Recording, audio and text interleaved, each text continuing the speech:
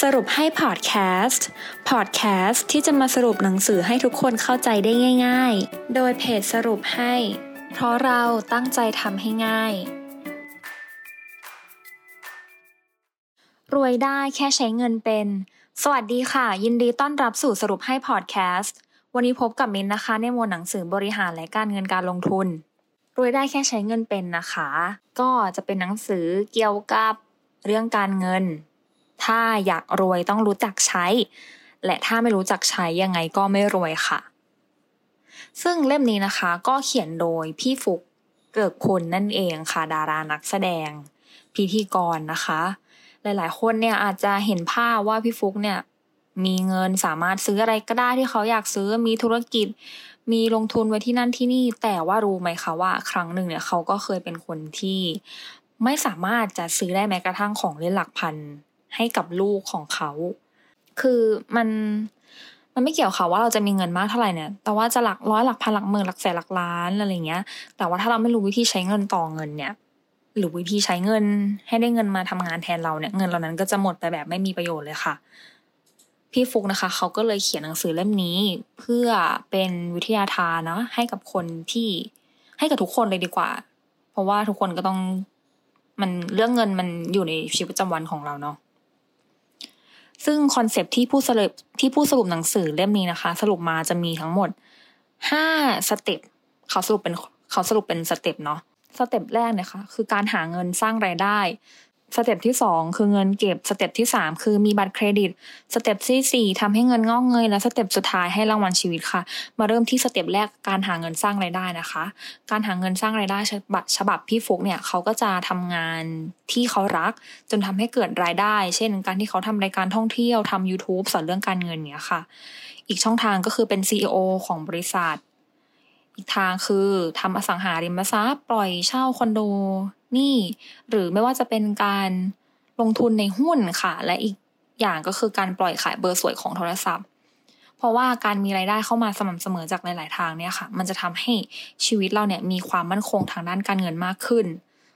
เพราะฉะนั้นก็สเต็ปแรกก็อย่าลืมหาเงินสร้างรายได้ให้ได้หลายช่องทางมากที่สุดเนาะสเต็ปต่อไปค่ะมีเงินเก็บเนี่ยก็ทุกครั้งที่เราได้เงินไม่ว่าจะเป็นเงินเดือนหรือว่าเงินจากการขายของหรือว่าเงินจากช่องทางไหนก็แล้วแต่เนี่ยเราจะต้องมาแบ่งเก็บก่อนเอามาใช้จ่ายเพราะว่าถ้าเราใช้จ่ายก่อนแล้วเก็บเนี่ยมันจะมีเปอร์เซ็นต์น้อยมากที่มันจะเหลือเก็บอะค่ะเราก็จะใช้ไปหมดโดยที่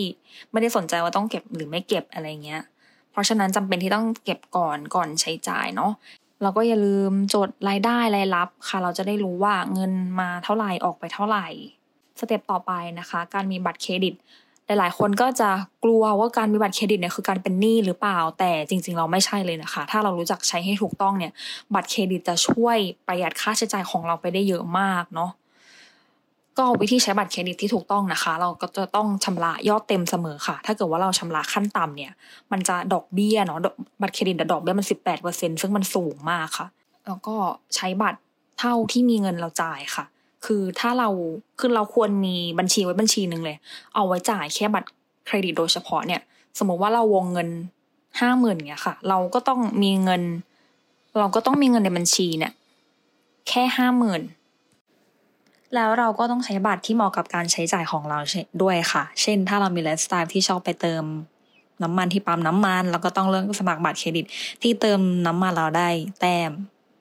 แล้วก็รู้สิทธิพิเศษได้ว่าบัตรเครดิตเนี้ยเนี่ยสามารถเอาไปแลกแต้มอะไรได้บ้างมีประกันอะไรบ้างประกันการเดินทางประกันสุขภาพค่ะเราจะได้ใช้ให้คุ้มเนาะสเต็ปต่อไปสเต็ปที่4ทำให้เงินงอกเงยการทำให้เงินงอกเงยฉบับพี่ฟุกนะคะก็จะมีการแบ่งรายได้วิธีออมเงินแล้วก็ทำให้เงินโตซึ่งการแบ่งรายได้เนี่ยค่ะเราก็จะต้องแบ่งเงินไปเก็บเหมือนที่มินบอกก่อนเนาะว่าเวลาเราได้รายได้มาเนี่ยเราควรแบ่งเก็บก่อนแล้วค่อยนำไปใช้จ่ายแล้วก็ต่อไปการออมเงินนะคะก็คือเขาจะออมเงินด้วยหุ้นซึ่งถามว่า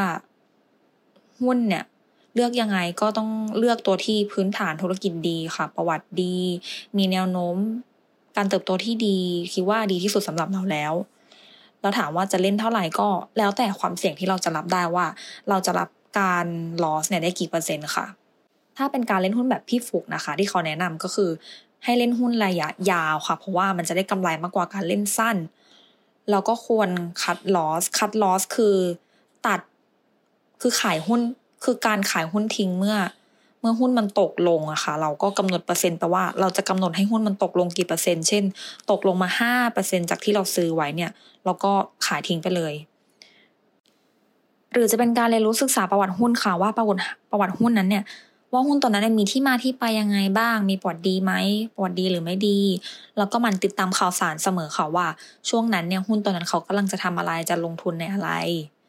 และให้เราประเมินอนาคตล่วงหน้าไปเลยค่ะสัก 5-10 ปีว่าหุ้นเนี้ยมีโอกาสที่จะเติบโตหรือไม่ในอนาคตแล้วเสร็จแล้วก็ค่อยนำเงินที่นำมาลงทุนนั้นนะคะพวกกำไรที่เราได้เงินปันผลอย่างเงี้ยมาเก็บเป็นเงินเก็บเราและสเต็ปสุดท้ายนะคะสเต็ปที่5ให้รางวัลชีวิตเมื่อเราทำงานได้เก็บเงินได้ลงทุนได้ก็อย่าลืมให้รางวัลชีวิตตัวเองด้วยการไปเที่ยวซื้อของที่อยากได้กินอะไรที่อยากกินช้อปปิ้งอะไรก็ตามแต่ที่เราอยากได้นะคะเพราะว่าความร่ำรวยของคนเนี่ยไม่ได้นับจากจำนวนเงินหรือว่าวงเงินที่ใช้ได้ในบัตรเครดิตที่มีแต่ว่านับจากเวลาที่เราสามารถใช้ทำในสิ่งที่ตัวเองรักและใช้เวลาอยู่กับคนที่เราอยากอยู่ด้วยนั่นเองค่ะหวังว่าจะได้ประโยชน์จากพอดแคสต์ในตอนนี้นะคะสวัสดีค่ะติดตามสรุปให้ได้ที่ Facebook, YouTube และ Blogdit ค่ะเพราะเราตั้งใจทำให้ง่าย